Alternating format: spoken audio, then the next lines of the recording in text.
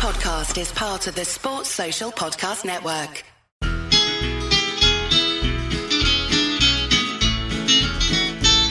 It's the moment of the evening every K-State fan enjoys. Settle down and pour a whiskey, crack open a LaCroix.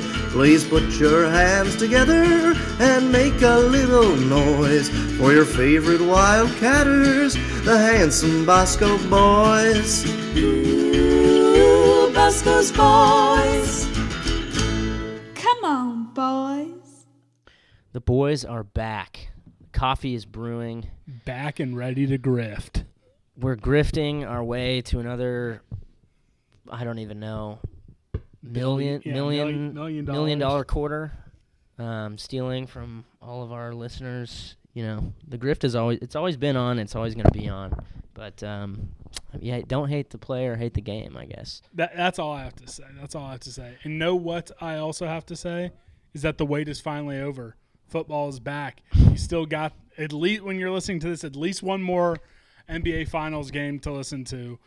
Or to bet on. You have all sorts of Major League Baseball, the NFL, college football's in full swing. Those doofuses out in the Big Ten and Pac-12, they're getting back into the game as well. So it's never been a better time to get over to betonline.ag. They are your online sportsbook experts and our exclusive online wagering partners.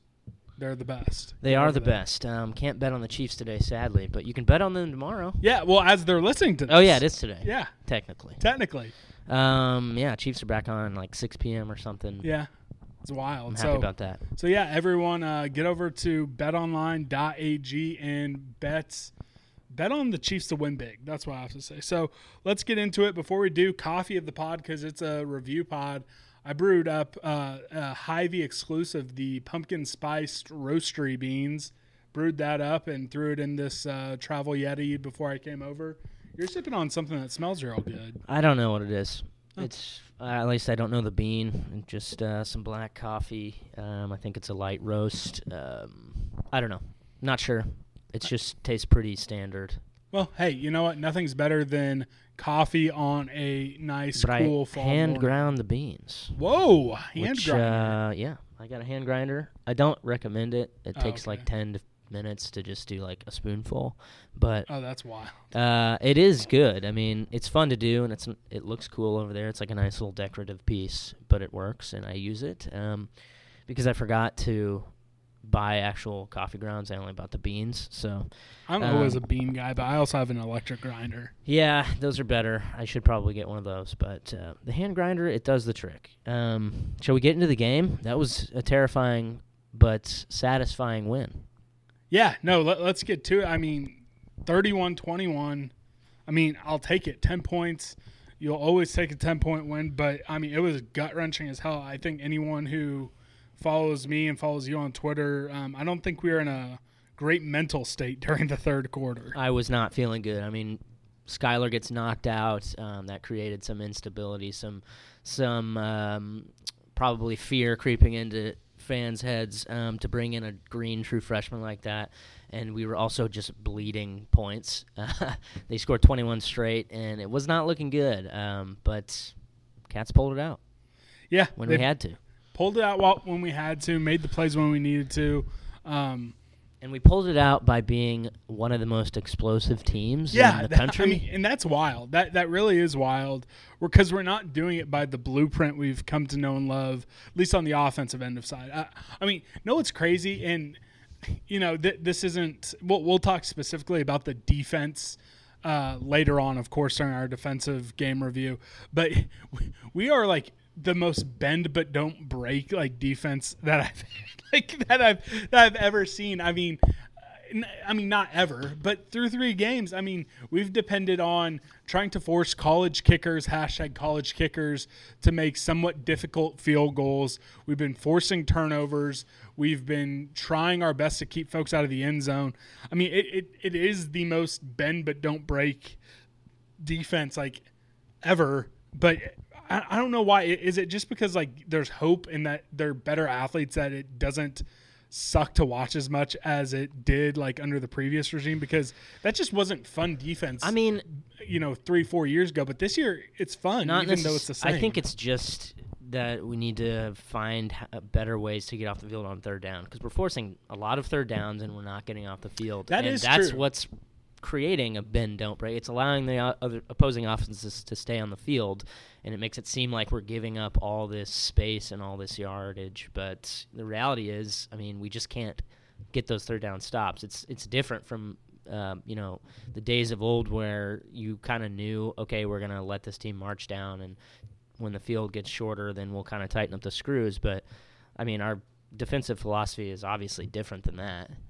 Yeah, no, it is, and I think we even saw us get burnt by not being the true bend but don't break on some of those zero blitzes where they then pop the big runs that get them either in the end zone or right close to the end zone. So you're correct. It's not the traditional bend but don't break. It just is. Now there were some similar issues. There are some puzzling times where it's short yardage to go, and we are allowing a 10-yard cushion, like that 4th and 3, where it's like literally 10 yards off of the defender's end. You know what's coming.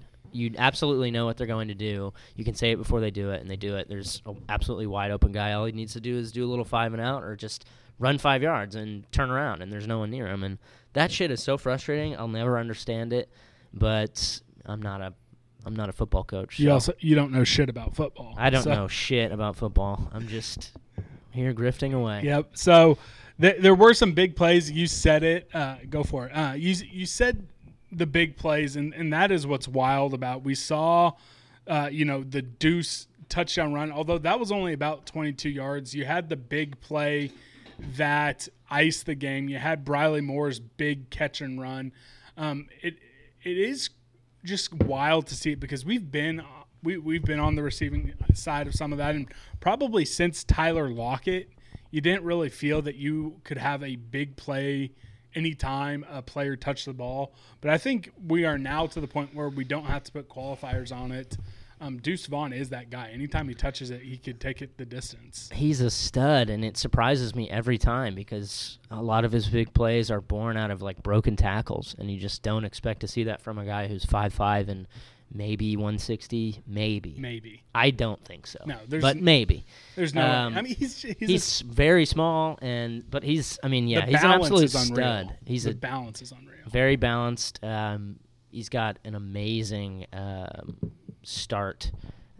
His acceleration is just like unbelievably quick, and he's got more speed, more straightaway speed than I think he's given credit for. But yeah, he's clearly our most dangerous weapon already at this point. And I mean, if we can get some more people to contribute, particularly wide receivers, I mean, we will. There's no reason I think there's already no reason we can't be dreaming about Arlington. I mean, we'll obviously get into that, but man, Deuce Vaughn is very fun, and it fucking sucks that he has to break out this year when, we can't all be there to appreciate his brilliance, because he's amazing. I love him. I agree with you 100%. So let's talk real quick. I'm sure we'll touch on some of this in the Q&As, but let's talk about some of the very hard hits and at least stuff that I perceive as cheap shots that honestly went both ways. We're going to try to be a little unbiased here. Let's go in chronological order. Let's start with the Khalid Duke hit that again puts Bowman out of the game. Again, regardless, before we continue, you feel for a guy, British comedy legend Alan Bowman. You feel for him because he's a guy who has now had to deal with probably season-ending injuries like 3 times in his young career. It sucks to see. Again, football is football, but no matter who it is, seeing an injury like that, it just sucks. And for a guy who has had to deal with it his entire career, just unfortunate. He's had horrible luck. I mean, hopefully he can come back. He was really struggling with that lateral movement, which is pretty worrying. But the fact that he was up and trying, and that was after halftime. He went in during the first half. He came back. I mean, it probably isn't season ending for him. I mean, I'll keep an ear out, but I don't think it's quite season ending, but on the hit. So Khalid Duke, it's a low hit. It came from behind. It came after the ball was released. At least my take on it, and you can tell me if you see it differently. I thought because of the way he was being blocked, he was behind the play. I don't think he knew he threw the ball. And again, maybe I'm being Homer, maybe I'm being biased, but I just don't think Khalid Duke knew that, and he just was trying to finish out the play. Again, you don't want to be going low, but that was not his fault. He was pushed down. He's being blocked down. That's where his leverage was, and he wasn't not going to try to take down the quarterback if he thought he saw the ball. I mean, I completely agree. I don't think that there was anything malicious in his intent. He's just trying to get to the quarterback, and he was being blocked low. It's just unfortunate that he has to barrel through a guy's knees, but I don't think that it was intentional by any means. Yeah, but it is a hit you don't necessarily want to see. But let's get to the retaliation hit on Skyler. I think it was one of the most advert and obvious cheap shots I've seen. And apparently I heard this, I think it was Derek Young and John Kurtz. They did a YouTube live after the game. I think they said they even saw the player then point at the K-State sidelines after I'll have to that rewatch. Hit. I rewatched the game this morning after they said that. You don't see it on the broadcast. So that's what they said, if I heard them correctly. So it obviously was a cheap shot. It was something that they were trying to do. And, yes, he was ejected for the rest of the game. I think the Big 12 should suspend him. Chris Kleiman didn't really throw much of a fit about that, and I think that's due to the respect he has for Matt Wells. Him and Matt Wells are buddies in the coaching fraternity, but we're not buddies with Matt Wells in the coaching fraternity. What was your opinion on it, and what do you think should happen? Should that ejection be enough, or are you thinking the Big 12 needs to step up and suspend him for another game? I mean, I don't think that they will. I don't know. It's one of those things that I think you'll never really know, obviously, but you can't have – first of all, you can't have a linebacker running completely unabated at your quarterback. Yes, you can't let that that's happen. Troubling and worrisome, but I don't know. I mean, it was a pretty vicious hit. I don't know. I don't know if I would go as far as say that was like obvious retribution, but it certainly ended up that way. Knocked Skyler out of the game, and it was a hit that was worthy of a rejection or an ejection, and I just hope Skyler can recover. I mean, I've been DM'd by some folks that have told me that it's not Insider as bad. alert. But Insider alert. I don't know what their source is. I don't know if I can trust this person at all, but I mean, I was told that the injury doesn't look as bad as initially we thought, so here's hoping that Skyler can come back quickly. I don't know if he'll be back for TCU. That seems like quite a stretch, but it's frustrating because I think he was playing pretty well, and for him to get knocked out, it really kind of threw off our rhythm and put a lot of pressure on us. So, and after that, I felt that TCU still continued to hit high, throwing guys down after the play. A lot of they were no doubt and dirty. shoving. I mean, but I didn't phrase it like that in the outline for the pure fact that we then turn around and had 3 reviewed, and know what's wild about the reviews. I think TJ Smith had another hit that wasn't reviewed that I thought maybe was worse than the ones that got reviewed. So, nothing, no ejections. I can see the argument. Each time I thought, okay, he's gone, but I guess I'm just surprised. But again, for at least K-State's, maybe I'm being Homer. I don't think any of those were advertly dirty either, because each time the Texas Tech guy was already descending and K-State had already started their act of tackling. So I think, honestly, that's what saved each one of those reviewed targeting calls. I hate the targeting rule. I think it puts way too much strain on the player. I mean, I understand where the rule is born out of. It's, protect these young men, obviously. But it's just it like the enforcement of the rule oftentimes doesn't make sense. I think they got both the calls right. I'm surprised that they went to the booth with Eli Sullivan and were so adamant about that. Yeah, this is targeting. After seeing it multiple times, it's like, I mean, he lowered his head, I guess, but didn't hit any part of the offensive player's body with his head, and he like barely scraped it with his shoulder pad. It's a fucking stupid rule. They need to figure out a way to make it more clear and concise for the referees to stop, constantly stopping the game for these hits that are just like run-of-the-mill. I don't get it. I mean, TJ Smith was incredibly lucky to stay on. He might have had 3 targeting hits, but I think both the ones that they called were correct. I mean, J-Mac didn't do it either. So. Oh, yeah, J-Max, that was the one that I had the least amount of concern when they reviewed it. Yeah. I mean, I just don't get it. I understand, like, keep your eyes up, but naturally when you tackle somebody, your head is going to go down half the time. Like, just naturally. It's not like, I don't know. It's fucking stupid. I don't think almost all the targeting, except for maybe the one hit on Skylar Thompson, are just, like, inadvertent, like, I'm just naturally moving my body down, and this is where my head ends up. And what's wild? Even the one on Skylar Thompson, I'm glad there was an ejection, but I think that had more to do with how late it was and how it seemed like an obvious like revenge call. Like even his, like he kind of bowed his head, but it almost, it was close. Even that one was close, but we'll move on from that real quick. Lots of injuries on our side. The biggest ones obviously being Thompson. We touched on that a little bit. We will later. BB, that one really hurt. And again, that kind of came on that questionable fake field goal call. Gill, he's done. I mean, I had someone try to send me a slow-mo video of it on Snapchat right when I saw what it was with Gill with his arm. No, I'm not even going to watch it. And then Gardner late. Besides Skylar, of those 3, which one of those do you think – well, I mean, it was obviously B because his was early. The other 2 were late. But of the other 3, which ones of those concern you the most looking at TCU and beyond? Got to go with BB, considering just how thin our line is looking already. And then if I'm going to rank them, I would say Gardner with how thin our secondary looks and the inexperience there.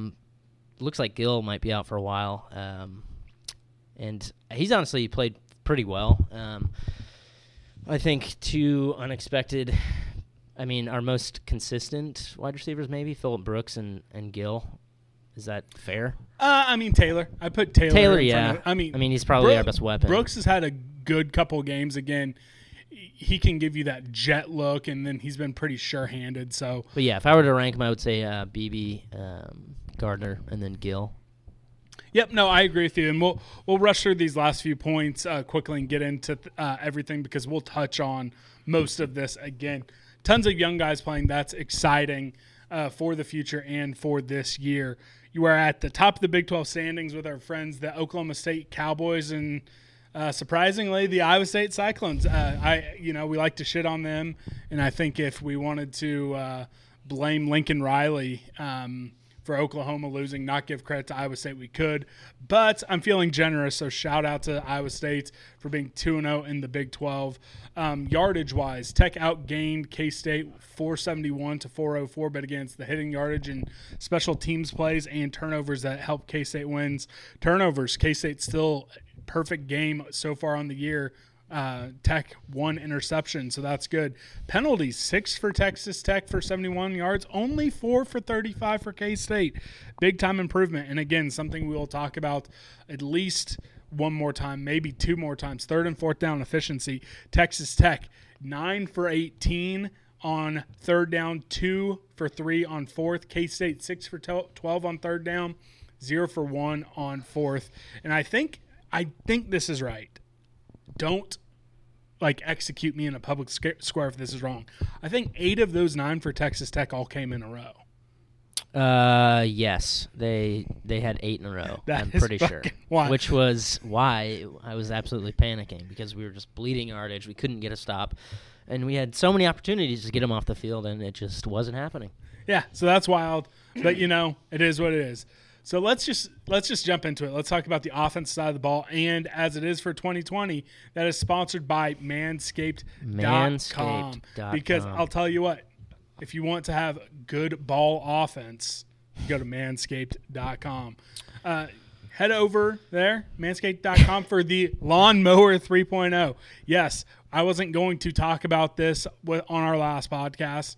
I wanted to be respectful of Emily, who, by the way, just a great show. We haven't had a reception for a Friday show like that since we started doing Free Play Friday. So shout out to Emily. But again, I wasn't going to talk about it in front of her because I would get embarrassed. But the Lawnmower 3.0 has this ceramic skin safe guard, so you're not going to nick, snag, or cut your nuts. It's amazing. You can use it in a shower, has an LED light so you could do it in a dark shower. As you've said before, who would want to do that? But if you want to, you could. You could. I used it yesterday. I'm smooth as a turtle shell down there. That's a turtle shell. I've never heard that as a description. Go to manscaped.com and you can pick up also the Crop Preserver, which is anti-chafing ball deodorant and moisturizer. They also have that little which one is which? Which is the spritzer? The spritzer's the is that the Crop Preserver? No, that's they all have fun names. I don't know. Crop Preserver is the lotion thing. Yeah, I don't know. There's a deodorant. They have an antioxidant moisturizer. That's a spritzer. It's awesome. And of course, you're showing them to me. It's the tradition on Sunday. The Manscaped boxer briefs. They never talk about them in their ad reads, but they're amazing. If you use promo code Armchair, you get 20% off and free shipping. That's promo code Armchair for 20% off and free shipping. Let's talk about the offense. First off, I want to talk Courtney Messingham play calling. So I think almost similar to the Oklahoma game, it was a tale of not two full halves, but just two distinct different periods. First off, I'm obsessed with the jet read play action. It is I love that so much. You bring the wide receiver in motion, you can give it, you can keep it, the quarterback can run, you can do a downfield pass, or you can just dunk it off for Phillip Brooks for 8 yards. I love that play. I like how creative he was getting, especially when Skylar was still in the game. He has a full portfolio, and I think that is why we were so down when Skylar went out. And it was awesome. It was creative. I was having a lot of fun watching it. Then when Will Howard came in, and it really started after we did get that touchdown drive, I think he went too conservative, and it got to a point where they were trying to bottle up Deuce Vaughn. They were bottling up Harry Trotter. They were, 9 in the box, and it just wasn't working. When we fell behind, he had to start getting creative again, and it worked. And assuming Skylar misses TCU again, you have inside sources. Maybe won't. No, don't sell yourself short. You are officially an insider. So who knows if he actually will miss it? But if he does, he needs to open it up more for the young quarterback. Otherwise, I don't believe enough in our offensive line to just hand the ball off 40 times and beat TCU. No, and there were a couple times yesterday that I thought he he called a pretty good game, and I really like the package with 3 backs in the backfield. Yeah. Cats in the cradle, baby. Sweep to the side with Deuce Vaughn with kind of an envoy in front of him. That's a great package that we're going to get a lot of use out of. But a couple times yesterday he was trying to, again, run between the tackles, back-to-back plays, and getting nothing out of it. It's just like, it's not working, especially with Deuce Vaughn. Please don't run Deuce Vaughn between the tackles anymore. When you're under center. I hate it. But, yeah, I agree. I think the second Will came in, you could tell that the portfolio of plays shrunk quite a bit, which is completely understandable and to be expected. But we're not going to – we're 2-0 in the conference right now, and the conference is as bad as I've seen it in a long time. I think that there's legitimate parity across the board. Outside of KU, they're beyond terrible. So let's – if it is Will Howard going forward, we're going to have to open things up and just let the young man go, see what he can do. Because you're not going to win games trying to protect trying to be conservative and trying to protect his – mental state. Just let him fucking play. He's in. Yeah. Let him go. And I'm glad you said that, because here's the thing: if he is going to play, we're beyond a point of like, all right, don't wreck him mentally, all that type of stuff. Here's the thing: especially if it's going to be extended amount of time, you just have to let the kid play. Let's see what can happen. Again, we'll talk about it a little bit more in depth. he made some good throws. It is not all there, and I don't think we're a better team with him than we are with Skylar. But he proved he can do it. He can be composed. There was one throw that there was two throws. He missed Malik in the red zone where he airmailed it a little bit, and there was one where I thought, oh God, that's a pick six. Luckily, he had a little bit more under it than that. But outside of those two, there was nothing egregiously bad from his game. So Messingham, give him a full week to game plan with Howard. I think we will see some more creativity and just letting him play instead of trying to protect him. Because here's the thing, they tried to protect him and we lost the lead. That's flat and simple. We lost the lead, we lost the momentum, and then we had to get it back. And we'll talk about that in a bit. And then the last thing I want to talk about before we go position by position, end of half aggressive strategy. We talked about last year, and I think this year was a big miss. You had 2 timeouts. You had the ball with, I think, a minute 50 at least, almost 2 minutes. And you just kind of run it out. I don't like that. And again, I do understand. I see where Coach Kleiman's coming from. But you have 2 timeouts. You're only up 14, and Tech was getting the ball to start the half. If we were getting the ball to start the half, I'd be like, okay, you're going to get the ball up in the second half up 14. But that wasn't the case. And again, we saw what happened. Tech came out. They scored on 3 straight possessions. We were not looking great when we came out after the second half. So, again, Monday morning quarterbacking, you throw 100%, but that one still kind of bothers me. It bothers me too. I don't like being that conservative. I obviously understand why you want to protect the lead, but in games like the Big 12, when people can score in snap of a finger, you've got to be able to kind of put your foot on the gas and put your foot on the throat if you have the chance to do it. I mean, 2 minutes, approximately 2 minutes, I think it was about 150, and 2 timeouts, go for it. I mean, at least try to get a first down and see if you can get in field goal range. Extend your lead when you have the chance to do it. And I just want to touch on Howard again real quick. I'm sure it's more of, obviously, a combination of, maybe they are trying to protect his confidence a little bit in a difficult situation, but it's obviously there is the variable of he is a freshman and he probably does not have the grasp of the offense like Skylar, a fifth-year senior, obviously does. So I understand narrowing the portfolio of plays like we did, and maybe we didn't, and it was just looked like a conservative nature. But we're gonna have to start opening things up for Will going forward, and if it is him in the driver's seat, then give him the keys and let him go. Yep, so let's talk about quarterback. Skylar, again, he went 5 for 10, and a couple egregious drops amongst those misses. 1 touchdown, 3 rushes for 21 yards, including a big third down pickup. Again, I think that's something where we're going to miss Skylar even more than folks realize is his ability to run and pick up those first definitely downs. More mobile than Will Howard is. I mean, you could see that right from the start. I agree. I mean, it's frustrating. I mean, you look at that stat line, 5 for 10, a touchdown, 3 rushes for 21 yards, and it's not eye-popping, but I thought he looked more accurate and more poised and making quick decisions in the pocket that were the right decisions. And it's a shame he got knocked out because I honestly think if he stays in, we win comfortably. I think we win comfortably. Oh, 100%. The momentum obviously doesn't change in the first half. You're probably getting maybe one more score, and you're going up either 14 or 21. If you have Skylar with 2 minutes left and 2 timeouts, you probably make an effort there. Yeah, I agree. So you're definitely doing that, and I think that you maybe don't start off so cold in the second half. But again, that's something you don't know. Will Howard's stat line, it was a good stat line. 7 for 12 on passing, 1 touchdown. I think it was 172 yards, 5 rushes, 8 yards. Not great.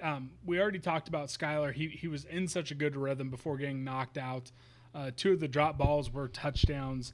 Offense was looking good. Stalled a little bit when Howard came in. We've talked play calling and all that type of stuff, but let's talk specifically Howard. What did he do well in your eyes, and what are you hoping we see an improvement on between now and possibly Saturday versus TCU? What did he do well? He he stepped up when he had to. 2 3rd and 5s, 3rd and 5 and a 3rd and 4 that sealed the game at the end of the game, and that took a lot of courage. That took a lot of poise, and he, hit Sebastian Taylor accurately. Yeah, that pitch and catch with Sebastian to pick up that 3rd down, that I think that or the throw to Briley Moore was his best play, because definitely both of those were timing plays. Both of them they put on the money. The pass to Deuce Vaughn, we'll talk about this in the Deuce Vaughn section of the show. It was behind him. It was a little bit of a duck, but guess what? He allowed his playmaker to make a play, so you can't take that away from him. But that wasn't impressive to me. Impressive to me was the pitch and catch timing routes right at the sticks to Sebastian Taylor and that throw through a window to Briley Moore. And that allowed Briley Moore to then turn up and look like a frickin' all Big 12 tight end. And I could be wrong, but if memory serves, he was rolling out side of the pocket to his right and threw it on the run to Briley Moore, which was a great, accurate pass.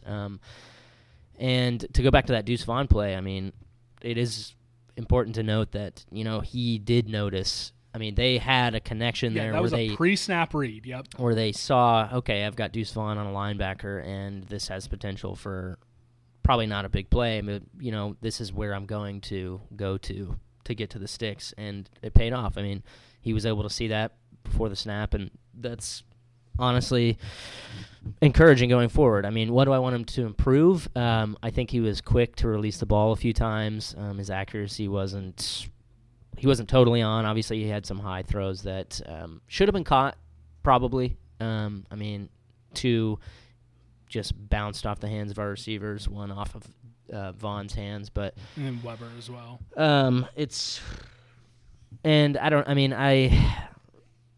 It's hard to say otherwise because I just feel like we were so conservative, but those are the two most glaring things. I think he was a little uncomfortable in the pocket early, and was wanting to get rid of the ball pretty quickly, and that showed in his accuracy. But otherwise, he played well.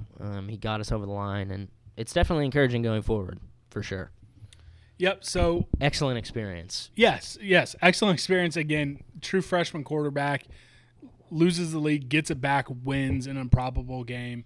You can't give him anything except for passing marks. So, of course, it's created a fever pitch amongst fans. No one wants to see Skylar Thompson hurt. Hopefully he gets back to being 100% healthy. You and I at least, I don't want to assume for you, but at least I'm at the point where that still wasn't enough from Howard to say, okay, if Skylar's healthy, let's go with him, especially because we are seeing how the Big 12 is playing out. I assume you're on the same page as that statement. Yeah, I think 10 out of 10 times Skylar's healthy. I think he's superior, obviously, to Will Howard at this stage. He's a better runner. He's got a full grasp of the offense, and, he's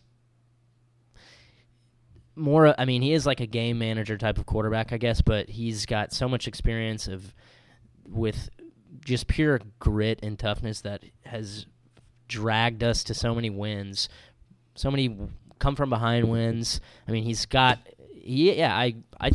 the 5th best quarterback in the conference, maybe, and you could make an argument for probably 4 to 6, that range, which is fine. He's more of a game manager type player, but he's also got an it factor to him that has won a lot of games for us, and it's undeniable. He's also a talented quarterback that when he's in his bag, we are on another level.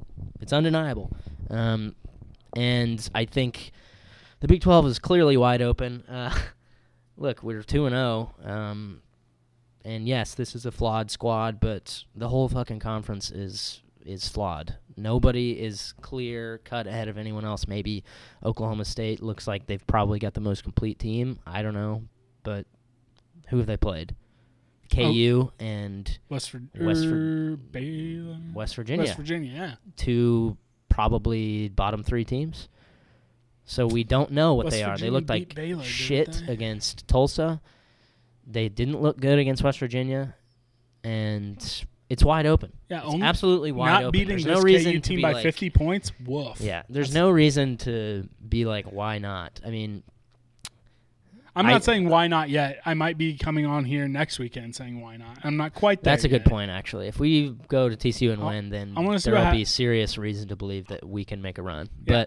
But, I mean, I'm saying why not at least, like, be in the hunt. Yeah, no, I agree. Like, we will be on the fringe, I think, if we can stay consistent. Here's the thing. OU already has 2 losses.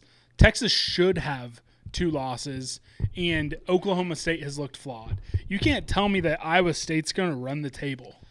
Again, congrats on gritting out the game versus TCU, and congrats on beating the worst Oklahoma team, this millennium. Congrats. Like, I know that sounded sarcastically, but I mean it. Congratulations. But you can't tell me that either one of those teams are going to run the table, and you're already – At least confidently. Yeah, at least confidently. And Oklahoma, at this point now with 2 losses, they have to be perfect the entire way out. Again, sitting at 2-0 at least allows you to think about it and have those conversations. You're sitting here next week at 3-0, then, I mean, going into a bye week – let's full on have that realistic analytical conversation. Not quite there yet, but I agree with you. As long as, and I'm prepared to sit here next week, depending on what Will Howard looks like. I might change my mind if Will Howard comes out and has a massive game versus a Gary Patterson defense in his first ever start. Then there might be the conversation to have. Okay, how much of a drop off is it really? And you also have to factor in the future. I'm willing to have that conversation, but I want to see what it looks like a week of him being QB1. Which I pray he does. Yes. Oh, my God. It would be amazing. Again, if he comes in and just lights it up and we beat TCU, okay, let's go. Let's fucking rock and roll. But I want to see it before I'm going to anoint him first. So let's move on to the offensive line. I personally think it was the most complete game, but it did leave a lot to be desired. Something that I love seeing, Christian Duffy starting at left tackle. Where it all started to go wrong, though, Cooper Beebe, gets rolled up on during that fake field goal, and then he has to shift to the right tackle spot. Let's talk about those 2 things first. Do you agree with me that was the most complete game so far? And B, am I right to be, I would say, a level 7 concern if Beebe is out and Levinson is starting next week versus TCU? Yeah, Levinson, he struggled quite a bit. I think that's a valid concern, and I appreciate the DEFCON level that you put yourself at. But, I mean, that's just karma for the terrible fake field goal call, by the way. What the fuck was that? Yeah, I don't know if I had that in special teams. 4th and 10, and we'll talk about it on what the fuck was that? But anyways, I agree with you. I would agree that it was probably the most complete game. But yeah, the BB injury is very concerning. I mean, just with how inexperienced we are already, and the COVID, and lack of depth already. It's just any injury is pretty much a nightmare right now. But to have an injury to one of our better linemen, it's not good. I thought true freshman Carver Willis actually looked very good in his first game playing in his career. Again, so I don't want to turn this into a rundown KT Leviston pod, but I personally think that I saw enough from Carver Willis to say, hey, like if it's not straight up start him, I want to at least see rotation between those 2 versus TCU, because again, I legitimately thought in the snaps he got, I rewatched it, I thought he looked legitimately up to the task. Granted, Texas Tech, one of the worst defenses in the Big 12, we're about to go up against one of the better and most creative defenses in the Big 12. So who knows what they'll look like. Are you at a position where you would say, all right, start or at least platoon Willis, or do you want to say, all right, let's see what KT Leviston can do in that first half before you jump to a true freshman at TCU? Especially at left tackle, which is wild. I don't know. I mean, it's going to be tough. And I think even without injuries, we're still going to see a lot of, like, musical chairs because everyone's just so green on the line. So, I mean, I'd be willing to give Willis a shot. He played well. And Levison, I really did think kind of stood out yesterday, and not in a good way. But who knows? It could very easily just flip next week. So I don't know. I expect to see a lot of rotation going forward. I don't necessarily expect Willis to be plugged in as a starter now, but we'll find out. Yeah, only a handful of penalties.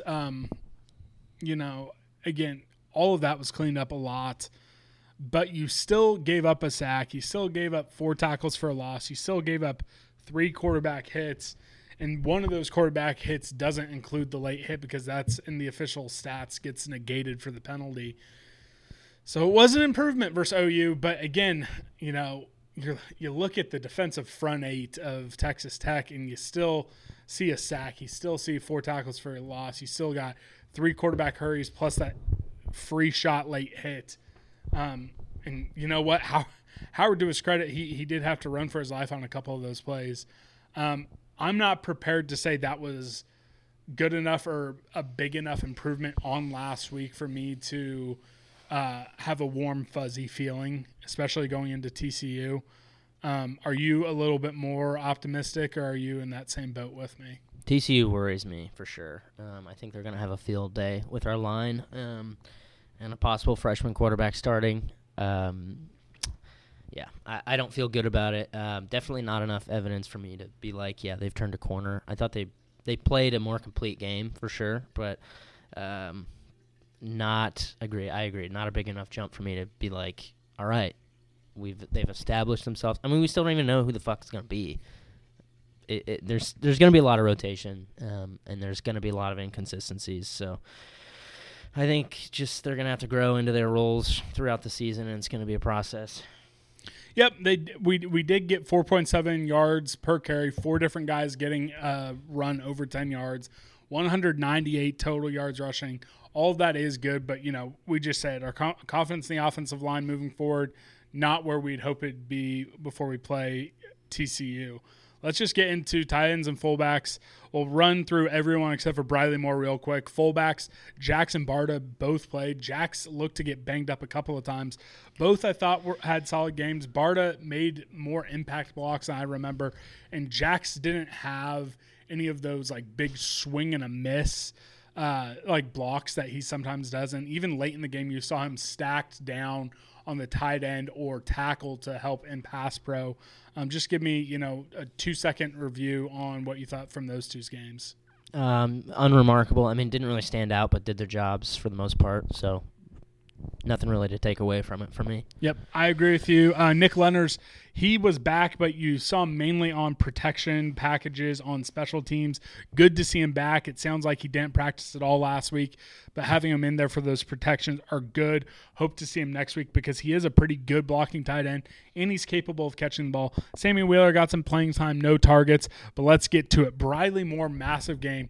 Only 2 catches, but they were 2 of the biggest plays of the game. The opening touchdown where Skyler threw a dart in, and he still had to make a good catch and take in impact, and the catch and run from Will Howard, which honestly I think was the game-saving and momentum-turning play. How fun is Briley Moore?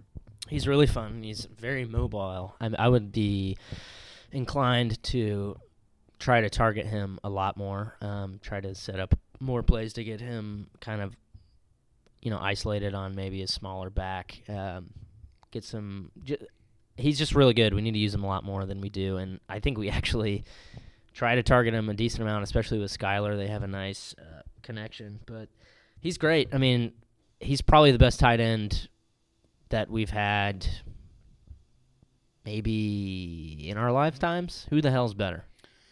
I mean, I don't know.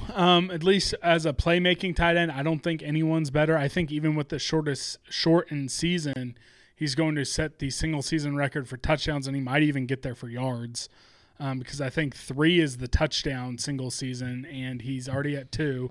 I think yards is 601, so it's going to be close. It's wild. I mean, we're 3 games in. Yeah, but again, that's 30% of the season instead of 25. Yeah. So it is shortened. So we'll see what happens. Do you think there's any realistic hope that he comes back next season? Because I want him to so bad. I would be doing everything I possibly could as a coaching staff to get him to consider it.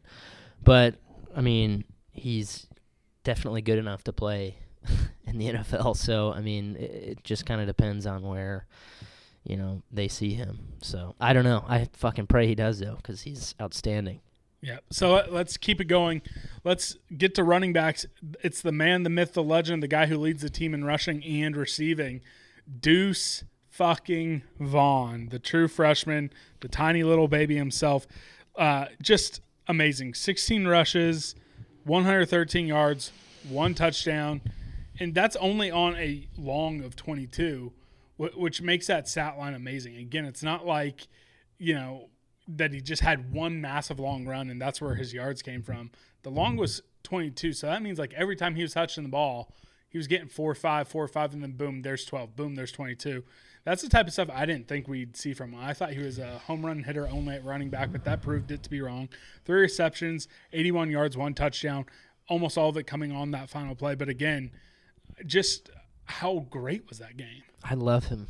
I love him so much. And I've said it, like, obviously I do not want to be using Deuce Vaughn in, like, shorts, not necessarily short yardage situations, but like running between the tackle, power running game, what you would imagine, the type of play that you would run during a short yardage situation. But he's proven that he's actually not, like, he is far better, like running inside and running between the tackles than you would ever expect. I think it's just because his shiftiness and his ability to he's so small that he can squirt into those gaps so well that he's honestly effective running up the middle so much more than I would ever imagine. But he's great. Super explosive.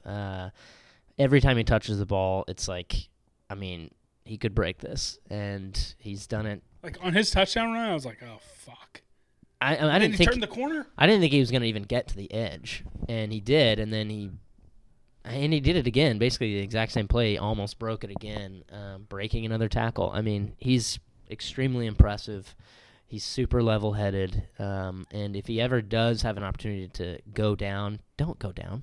Score the touchdown. I'm glad you brought that up because he's so funny. Like, he's a monk. He's a little monk. He's wise beyond his years. And for him to even, like, consider that is next level type of, like, thinking for an 18-year-old to be who has been, like, thrust into the spotlight so quickly. I don't want him to be. I mean, again, say we were only up 1. I would agree. Yes. Yeah, go down.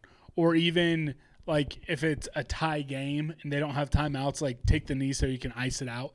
But that touchdown put you up 2 scores. No, take it in the end zone, flex on them, have fun. The one other thing I want to touch on from his game, 19 touches is a lot. I think you and I had targeted about 15 being where we wanted the cap to be on that.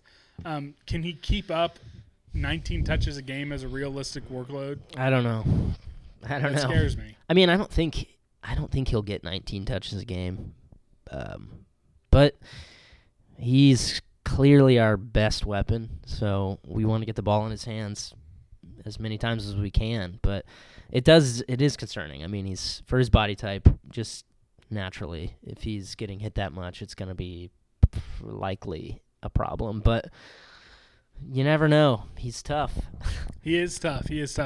Another guy who's tough, Harry Trotter, 12 carries, 43 yards, 1 touchdown. A lot of folks are down on Harry Trotter. He seemed to have a better game yesterday than I think folks wanted to give him credit for. And he's also, again, one of the better blockers amongst the running backs. Yes. When we're in that diamond formation, he just takes out a dude every single time. Yeah, and we're 2 guys that have been pretty vocal about Harry Trotter wanting to have Harry Trotter get less carries. But, I mean, I'll hold my hands up. I thought he had a pretty good game yesterday, and I'm glad that you brought up his blocking ability because, he's an excellent blocker, especially as a lead blocker. But the second that Skyler went down, I knew we were going to be seeing pretty much solely Harry Trotter in those situations because he's a great pass blocker too, and you just can't trust Deuce or Jacardia Wright back there to protect a young quarterback that's going to be nervous in the pocket. So I would like to see Jacardia get more touches, certainly, especially if we're just going to be plays where we're running kind of downhill, straightforward. But Harry Trotter ran pretty well yesterday for the most part.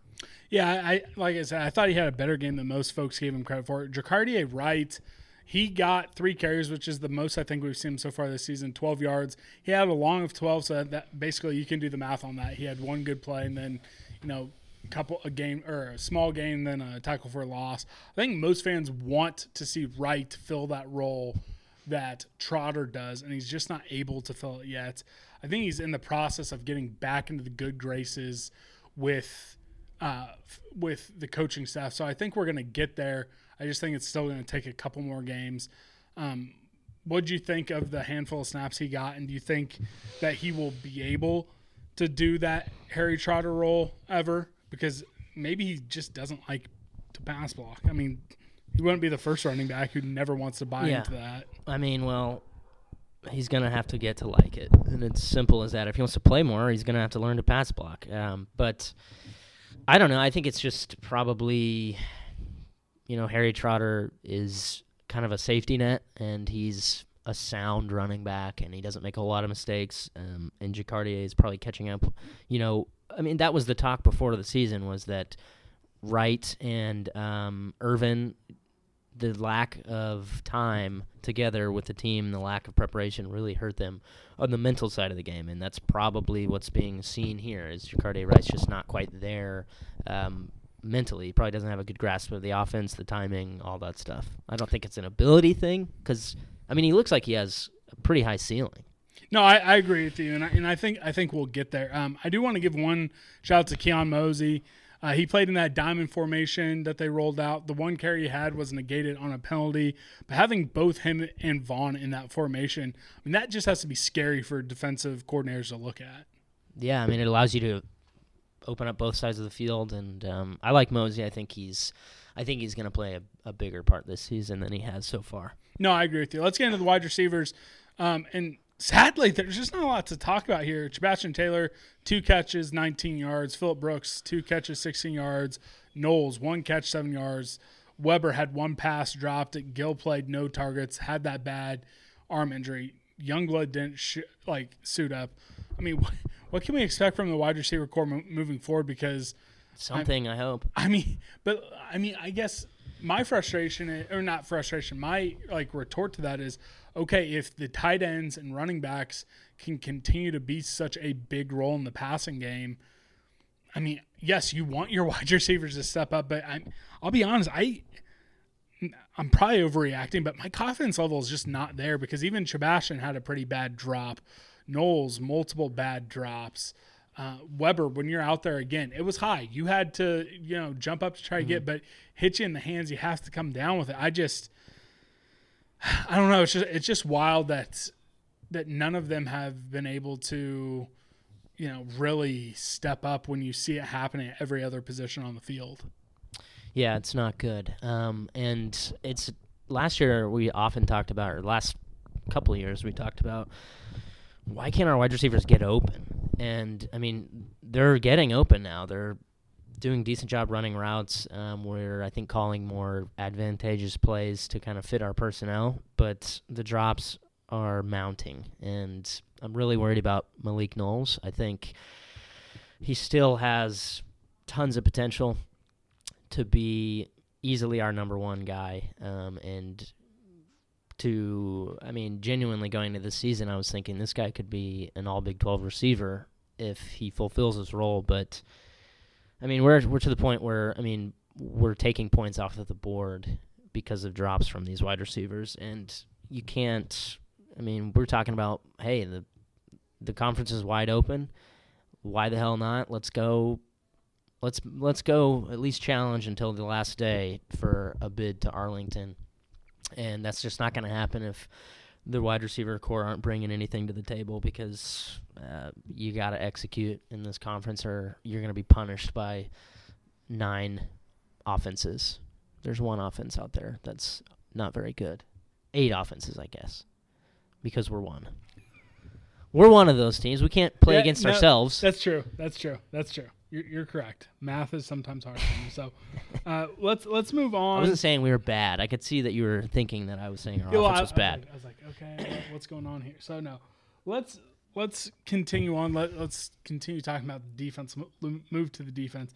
Do you have any? I've kept this in here. Do you have any concern with Clanderman? What did you think about the game he called? I think that for the most part, I liked it, but man, I felt like there was some situational issues where he just dialed up that zero blitz, and I feel like everyone saw the just draw or halfback give right up the middle. And again, it's been a bit since he's called defenses, and I'm not saying it's never going to get there. I just think that I'm starting to just at least scratch my head about some of the situational calls that he makes. Yeah, I mean, you can't get more obvious in terms of like situational concern with just looking at our third down defense numbers. That's the most important situational coaching for the defense that you can focus on. And I don't know if it's Clanderman, or it's probably, obviously it's always a combination of things, but is it Clanderman play call that's been poor on third down, or is it our execution from the players? What do you think?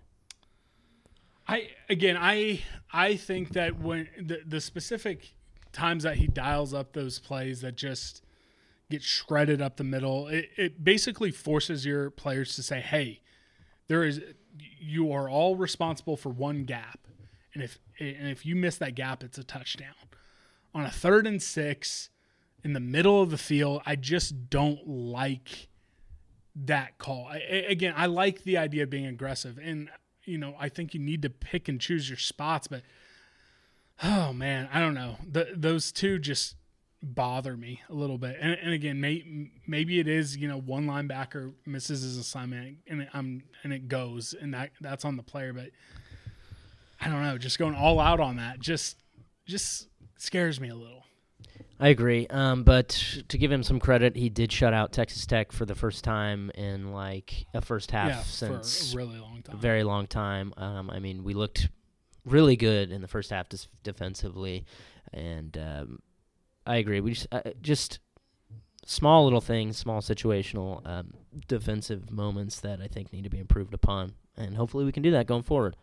I agree with you. The only other thing before we start talking about individual position groups, a lot of clamoring. There were some Ask Bosco questions. There was some stuff on Twitter about tackling issues. Yes, I mean, there are a couple times where it's like, all right, you need to make that tackle. I think that's just the reality of college football ever since they started changing practice rules, and then even more so with the lack of practices in 2020. And I think every team thinks they have bad tackling because you watch your team every week. So I think it's more that than actual bad tackling. But I'm open to being wrong, despite what some people think. I am open to being wrong. But am I? I don't think you're wrong. I think that's well said, and I pretty much agree with you. Let's talk about the defensive line. Mr. Khalid Duke, 4 tackles outside of his penalty. He didn't register any quarterback hits, but I thought he did look like a consistent nuisance. Wyatt Hubert, 2 tackles, both for a loss, 1 pass deflection, 2 more quarterback hits. I definitely want to talk about him. I thought he played a lot better. Robert Hentz, 2 tackles. Kamari Gaines, 1 tackle, and it was the lone sack of the year. And the first sack Tech had given up. Lone sack of the year against Texas Tech. Yeah. Against Texas Tech. First sack that Tech had given up this season. Eli Huggins, 1 tackle, which was a tackle for a loss. Drew Wiley, 1 tackle, which was a tackle for a loss. And Jalen Pickle had no tackles, but Pickle the Tipper is back with 2 deflections. What did you see from the D-line today? And I mentioned Wyatt Hubert. Do you think he turned a corner? I mean, what I saw is the ends played a really good game. I thought between Khalid Duke, between Gaines, between Wyatt Hubert, I thought they played very well. I thought that the defensive line, or the interior defensive line, left a little bit more to be desired. So, yeah, there's a little bit of a problem there. But I do think I'm going to give it a net positive, because I do think we saw Wyatt Hubert turn the corner. Had that pass deflection in there, got the quarterback hurries, got tackles both for a loss, and they were in the run game. Again, that was something that we're clamoring to see him be better in the last few weeks. So, I mean, I'm definitely taking it as a net positive. What about you? What do you think? And then specific thoughts on Hubert. I agree with you that the D tackles did struggle. They looked just gassed to me, and is our lack of depth catching up with us this early? Possibly. But yeah, the shining stars of the line definitely were the defensive ends. I thought Wyatt Hubert looked much better. He's still taking this weird angle pretty much every play, but yesterday he was able to close the gap much quicker and not leaving like wide open running lanes. But maybe we didn't see that because they were having so much success against the tackles they didn't have to run. They didn't try to run to the outside too often. But I don't know. I feel definitely better about Wyatt Hubert's performance. I absolutely love Duke. That guy's hopefully going to be a star. I hope that he can just latch onto this trajectory that he's on and keep it moving. But another thing to note, Wyatt Hubert, no stupid penalties, so that was an improvement. Yes. Let's move on to the linebackers. Elijah Sullivan, our boy, 12 tackles and 1 tackle for a loss. Cody Fletcher, 7 tackles, 1 pass breakup. Justin Hughes, 5 tackles. Daniel Green, 1 tackle. What's your big takeaway from the linebacker groups?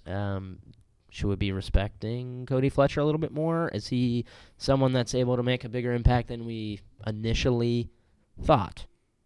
Yes, I think Cody Fletcher, again, this is back-to-back weeks where he was really bringing the wood. I was very pleased with Cody Fletcher. I think that you do talk to both Elijah Sullivan and Justin Hughes about trying to come back. I would bring both of them back if they want to.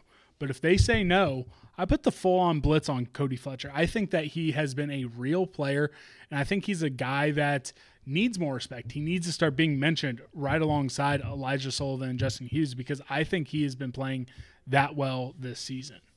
I agree. I think that's nicely put. Are you concerned that we're not seeing a big jump from Daniel Green, or is it just that he's got too much talent in front of him? No, I'm not concerned. I think that we've seen him at his best, and again, there are games where linebackers can go quiet, and with as good as Cody Fletcher has been playing, he's the third linebacker. I think most of last year, especially when we saw Daniel Green flourishing, he was getting that third linebacker amount of snaps. He's not that far behind Fletcher, so maybe you say, okay, let's see a little bit more, but I'm not worried about it. He has the talent, and we've seen it at times, so I'm not concerned, but I do think it's time we really start investing in Cody Fletcher stock and really start putting together almost a recruiting pitch to see if we can get him to come back if neither Elijah Sullivan or Justin Hughes want to next year.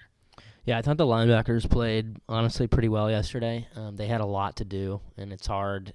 It's hard for a linebacker when your defensive tackles are getting gashed so badly. So I think provided that they were under a lot of stress, they played pretty well. Let's talk about the secondary. We were missing Lance Robinson, Keandre Thomas, and Ryan Hennington. Wayne Jones played, but he's still on a snap count, it looks like. Echo Boydo got the start at corner, opposite of Justin Gardner. A.J. Parker back at the nickel spot. What do you think about that? Honestly, I really think that I think that is going to be what we see for us this season. I kind of do too. I love T.J. Smith and Willie Jones. I think that they're both big-time players, and I think that their future's at nickelback. But, man, again, and this might be dependent on getting, Lance Robinson, Keandre Thomas back for next week and what's going on with Gardner. But if you have the bodies and the depth at cornerback, I mean, since so many weapons in the Big 12 are in the slot, I think it might be like a net positive to have A.J. Parker inside at the nickel, and it's weird to say that, but I really do think that might be the case. I agree. J-Mac second on the team with 8 tackles and had a huge interception. Is he our defensive MVP at the moment? Yeah, so far this year, I think so, because in the 2 wins, he's been absolutely massive. Led the team in tackles last week, was the Defensive Player of the Year nationally on a couple different publications. Massive interceptions, just bringing the wood. I think that's where T.J. Smith learned to hit, was the J-Mac School of Hard Knocks. So I mean, J-Mac has been everything I would have hoped he would be.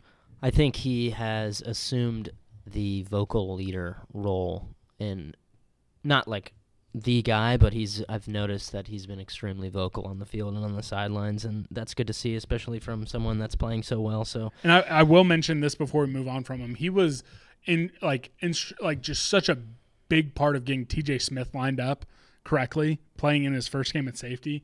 Having J-Mac back there, making sure he was in the right position, probably goes unnoticed, and we don't know shit about football, but that really stuck out to me. Ross Elder had 5 tackles, but those tackles are not what we remember from the game. He struggled quite a bit, was caught out at a position, missed some open field tackles that led to one was a touchdown. I mean, you're the safety. You got to be there. You got to make that tackle. A little slow in the passing game. What's going on with Ross Elder? Is it just that this guy's low on our? We're forced to play a guy that we would not be playing there at this point, or?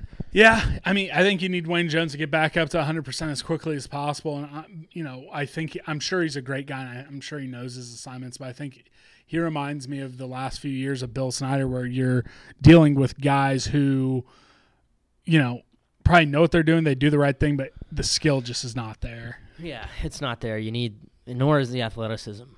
It's just unfortunate, and it's a very tough spot to be in, the safety position where, you have to have that ability to read the game and that ability to end plays before they happen. And I just don't see that with Elder, and it definitely is a concern going forward. Our boy Echo Boydo, what a great name. He had 5 tackles, 1 tackle for a loss, 2 pass breakups. What a surprise he's been. Yeah, I think he's the best surprise.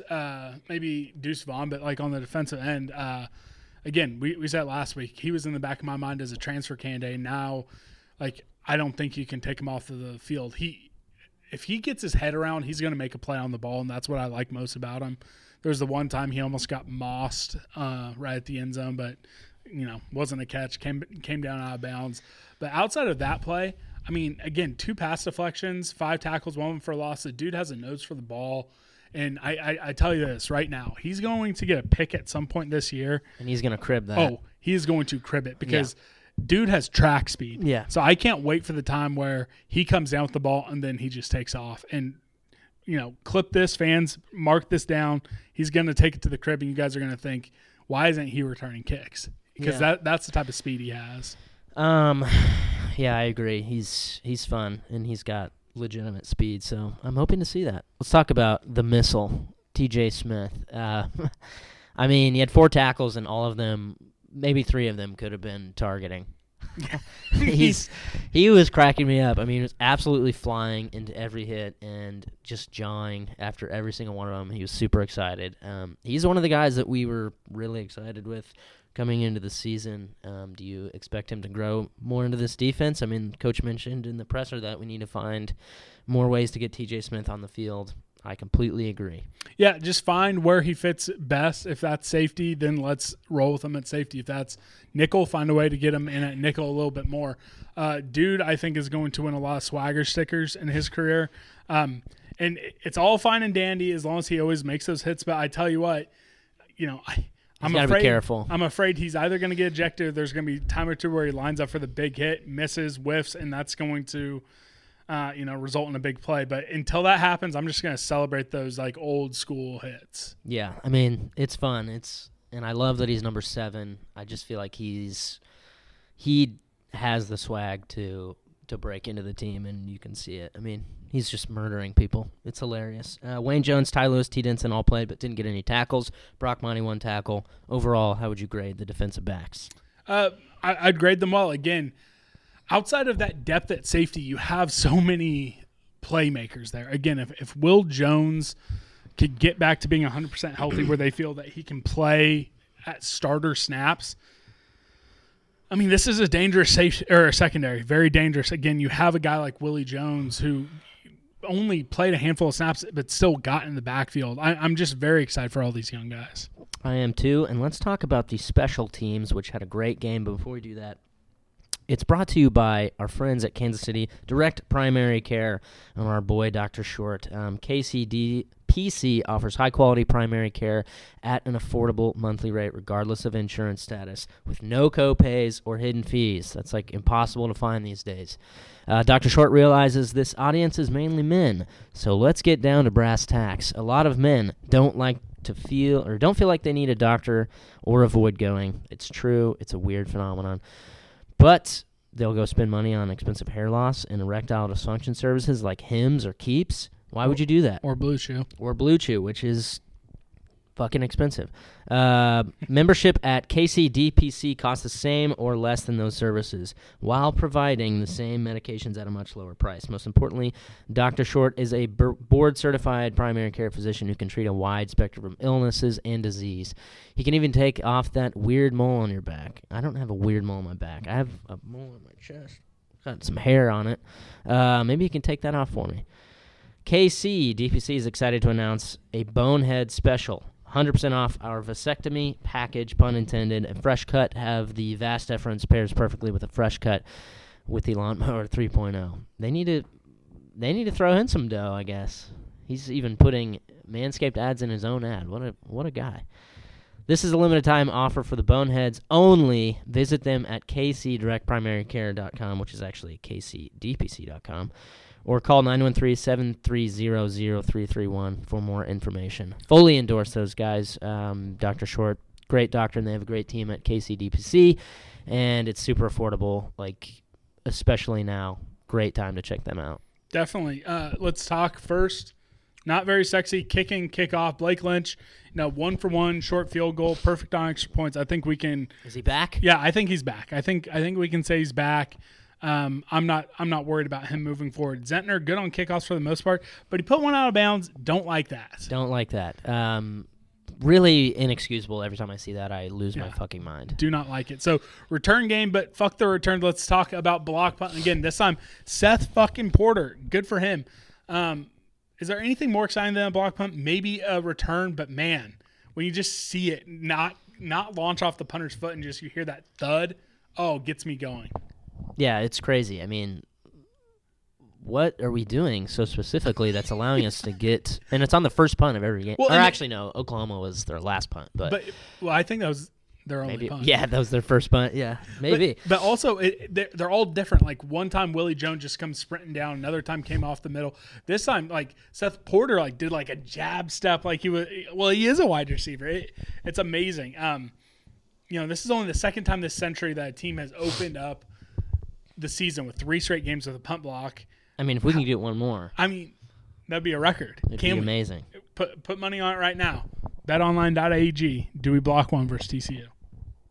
I don't think I would put money on that, but I might have to do it. Couple gaffes. One standing out, Phillip Brooks fair catching the ball on the 3-yard line. I mean, you just got to let that go. Yeah, have to let it go.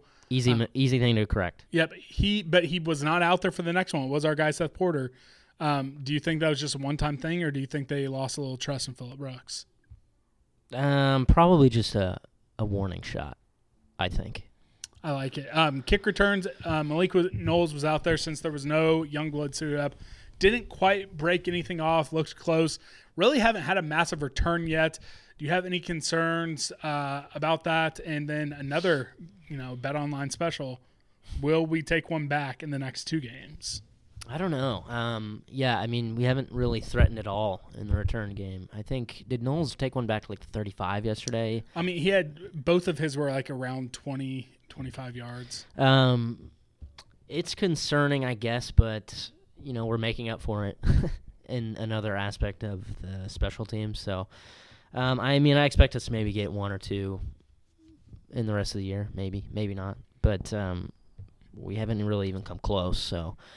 it hurts having Youngblood out, I guess, but do you think putting somebody else back there would be a solution? Somebody with some more speed, some fresh vision? I think Echo Boydo? Echo Boydo, Willie Jones, one of those 2 guys, but again, you also have to have field vision to make it, especially on kick return. Punt return, honestly, it's all about catching the punt and making the first guy miss, and then speed from there. Kickoff, you need to have the vision. So we'll see. Punts, again, 2 for 2. Or split down the middle. Bloomer had 2. Zentner got 2. Bloomer long of 43. Zentner long of 37. At least for me, neither one of them has really blown the other one away. But I'm a little surprised Zentner doesn't boom them a little bit, because he's shown, at least on kickoffs, he can, if he wants to, he can put it out of the end zone. So I'm surprised that Bloomer seems to be the guy who consistently averages, 3 or 4 or 5, 6 more yards per punt than Zentner. Yeah, punting is just completely different, though. It's a different science than just running up to a ball and kicking the shit out of it. So I don't know. I don't really have any concern. I mean, they've been good enough. I think we're not having – it's an obvious step down in the punting department. I was going to say, on a couple of those punts, you could tell how badly we do miss Ankle. Again, I don't think it's cost us anything, but, it is a step down. It is a step down. So that's special teams. Let's grade our keys to V. We'll move through this pretty quick so we can get to the Ask Bosco questions. So we'll be moving pretty quick for the rest of it. So let's grade them. Your first key to V was keep the chip on the shoulder, refocus. I mean, I'm just going to give it a straight up A. Yeah. I mean, we started really nicely, looked focused, ready to play. Big injury to the quarterback kind of shifted momentum, and then we recovered nicely. It didn't look like we had just come off of a very high emotional win. Thought we looked good. Yeah, I agree. I'm going to give it an A. My first one was, establish a running game. I mean, yes, that's an A as well. I'm not going to go A+, but I'm going to go A. Again, Texas Tech is one of the worst defenses in the league, so I might have to repeat it again for TCU. But I mean, I think it has to be an A. I agree. My second one is improve on third down, both sides of the ball. Defensively, it's an F. But I'm going to give the offense, and I'm going to give Will Howard and his balls, his stones, his enormous testicles. Do you think he uses the Lawnmower 3.0? I guarantee he does. He probably has the whole package. Like, he's got the underwear, he's got the crop preserver, the deodorant. He's got it all. Where was I? Absolutely terrible defensively. I mean, you can't allow that. I mean, that's what allowed them to get back into the game. Being so poor on, defense on third downs, allowing 8 straight. Awful. But I'm going to give us a slightly passing grade with a C- because we came up absolutely clutch at the end of the game on third down, which sealed the victory. Percentage-wise, we weren't great offensively on third down, but I'll give us the benefit of the doubt. Since you said both of them together, I think C- is the correct account. Fair. So my final one, play a clean game of football, try to cut out the penalties, continue to protect the ball. I mean, I'm going to give that an A-. You did have 2, I think, pre-snap penalties. Didn't turn the ball over, though, so I'm going to give it an A-. Yeah, fair. All right, post-game Ask Bosco questions are brought to you by betonline.ag. Like we said at the top, so much stuff to wager on. And they're our exclusive online wagering partner of the entire Armchair Media Network. Let's get into it. Chef Andre Napier, does Will Howard do anything on par or better than Skylar Thompson at this point? Let's really break this down. Is there something that you think that Will does do better than Skylar at this point? I mean, my first instinct is no. He might be able to throw a long ball better, but we haven't. Right, I just feel like we don't have enough evidence for that yet. He's not a better runner. He looked a little bit nervous in the pocket. His accuracy suffered a little bit. I'll just say no at this point. Yeah. No, I would prefer to have Skylar. But we'll see. We'll see what happens after a full week. Should we start Catsman 15? Should we start campaigning Deuce for Heisman? Fuck yeah. Yeah, let's do it. Get name recognition so he can win it when he has a full year. Chef Andre Napier, how does the running game evolve without Skylar? I think you're going to have either Trotter or Wright. One of those two are going to have to step up because you're going to need some inside running because I think Vaughn still needs to be outside because I don't think Howard has the confidence or chops to do the quarterback run game. No, not yet. Definitely worried about his read ability, and he just doesn't have, from what we've seen so far, the speed or the strength that Skylar does in the running game. So, yeah, we're going to have to open it up for our other backs. Chef again. Yeah. No Oklahoma, no Texas. Lowest the conference has – wait. No OU, no UT. Lowest the conference has been since, ? Honestly, probably a long fucking time because when Texas and OU were down, TCU and Baylor were elite. And we're knocking on the playoff door. So, I don't know. It's been a long, long time. We'd have to really But also, look back. It's COVID. It's a weird season. It is a stupid season, but it's wide open. Yep. SSJ Halif, any explanation other than tackling on why the defense is so hot and cold? We talked about tackling at the top. I don't think it's as bad as some of the fans make it out to be. COVID mixed with practice regulations, mixed with just football in 2020. And I don't actually think the defense has been that hot and cold outside of the opener. I think that they exceeded expectations versus Oklahoma, although Oklahoma didn't really put up that many points versus Iowa State, so maybe they didn't exceed expectations there. But, I mean, holding Texas Tech to 21 points, I mean, I'll take that. So I'm just going to say, let's rock and roll. M-Shot 360, does the season outlook change with Will Howard at QB? Right now, yes, but again, we've said it a couple times. Let's see what next week looks like. Agree. Chef, ESPN Plus or FS1 production, which one is worse? Well, we were at the one game with ESPN Plus, and I didn't have a single issue with any of their football. I've never really had a problem with ESPN Plus on my end. It's always been pretty much fine. I don't like when production crews aren't in studio or aren't on site. Yeah, because that's why shit. FS1 was horrible. Because but the camera was terrible. Yeah, it was just bad. I don't know. I mean, it was bad. I don't know. I've people hate ESPN Plus, but I've never really had a problem with it. K-State KC, assuming Skyler comes back, should Arlington be the bar of the season? With Will Howard, should Arlington be the bar of the season? Saying the bar means that's the bar of expectation. I would say no to both of them. I'm saying dare to dream. But that's different than the bar. Right. But that's what I'm saying. Okay. That's what right now, dare to dream. Dare to dream, why not? We've seen top to bottom what the conference looks like, and we've got 2 decent wins. So why not? Dare to dream. Yep. And honestly, guys, so many great questions, but we are running super long on a lot oh shit, there are a fuck ton yeah, more there's questions. There's a lot. Yeah, there's a lot. We're running long. Let's seriously do rapid fire. Deuce is the best freshman since, if we're saying football, I would say Josh Freeman. If we're saying any sport, I would say Foster. Agree. Jason Tryon, if Deuce put his name in the portal and he'd only come back if you gave up pumpkin beer for the rest of his college career, would you do it? Yes. Easily, of course. Prez04, after this weekend's result, who do you think will win the conference? I would have to say Oklahoma State.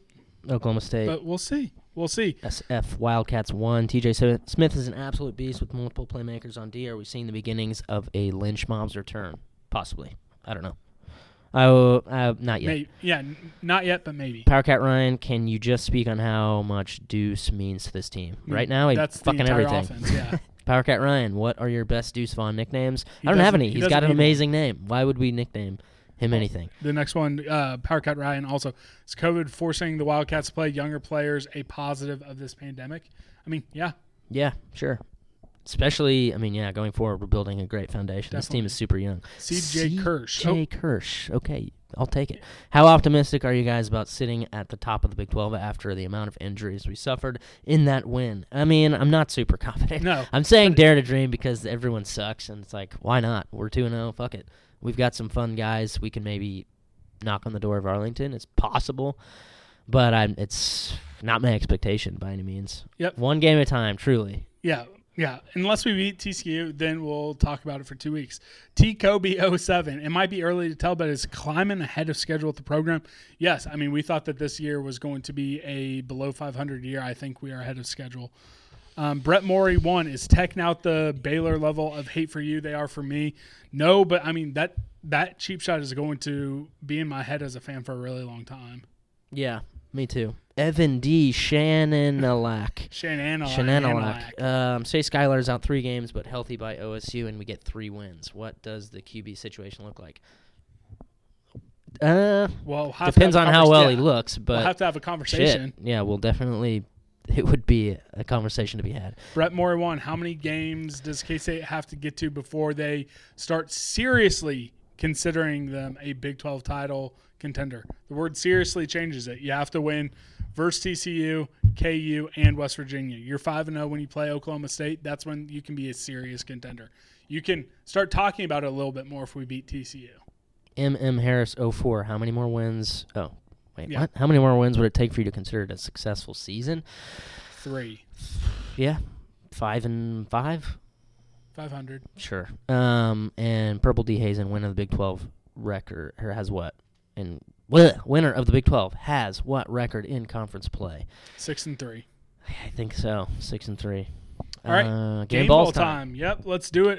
You guys know the rule. We both have 2 game balls, 1 offense, 1 defense. We can sub special teams and the swagger sticker for just a little bit of extra recognition. Grant, we're going to start with you. Who gets your first game ball? Deuce Vaughn. He is our offense. One of my favorite players in my lifetime already. He's played 3 games, and I'm absolutely in love with him. He gets the offensive game ball. I love it. Mine is going to Mr. Bradley Moore. Again, massive 2 catches, and I think he might have the single greatest tight end season that we've ever had, and that's in a shortened season. Grant, who's getting game ball number 2 from you?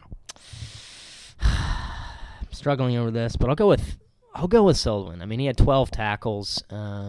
He was pretty much everywhere, asked to do a lot. Thought he played well. Yep, I'm going to go with J-Mac, and I think that might have been a little more difficult than you because I started putting my game ball picks in here before I sent you the outline, so I always get my first pick. You get the interception, you get all the tackles, emotional guy, setting up the defense, got to love it. Who's getting your swagger sticker?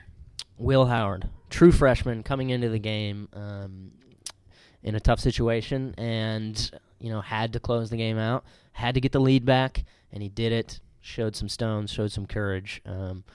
Gets my swagger sticker. Yep, mine's going, again, hijack the easy one. TJ Smith, dude has swag, loves to bring the hammer. So there it is. Again, sorry for running long. I think our goal is to be a little bit closer to an hour 15 instead of an hour 30. But, people love us. They want to listen. We're grifters. We don't know shit about football, and everyone hates us. But you know what? I don't care. I just want to say love you guys. Let's keep rocking. Let's have fun. Let's see what happens versus TCU. We'll be coming to you midweek with the TCU preview. That's all I got. This is an enormous game, TCU. Oh, it's massive. You find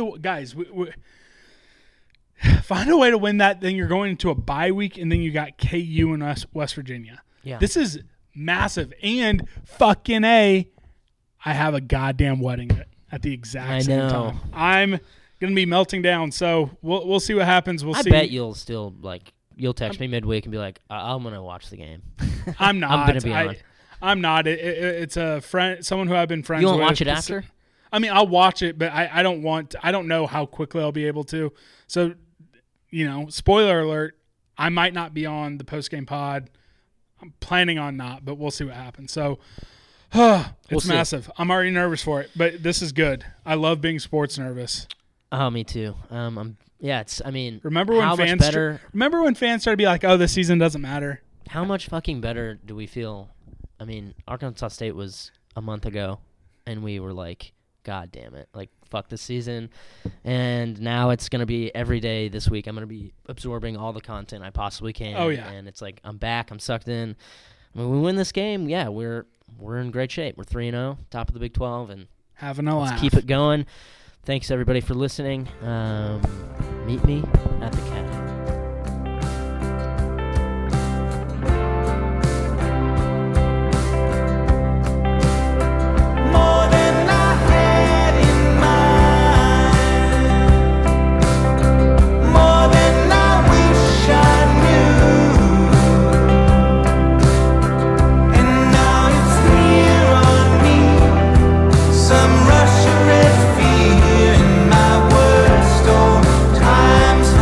Fire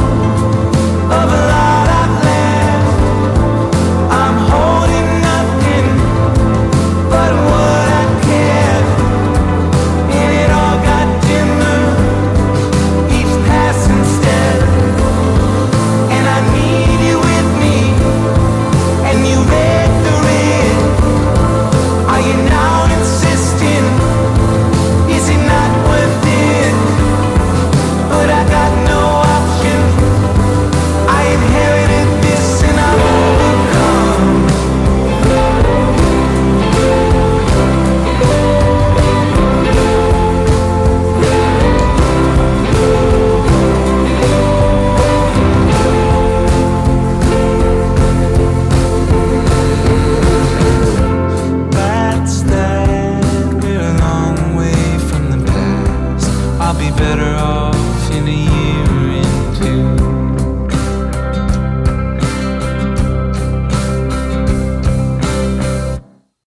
Sports Social Podcast Network.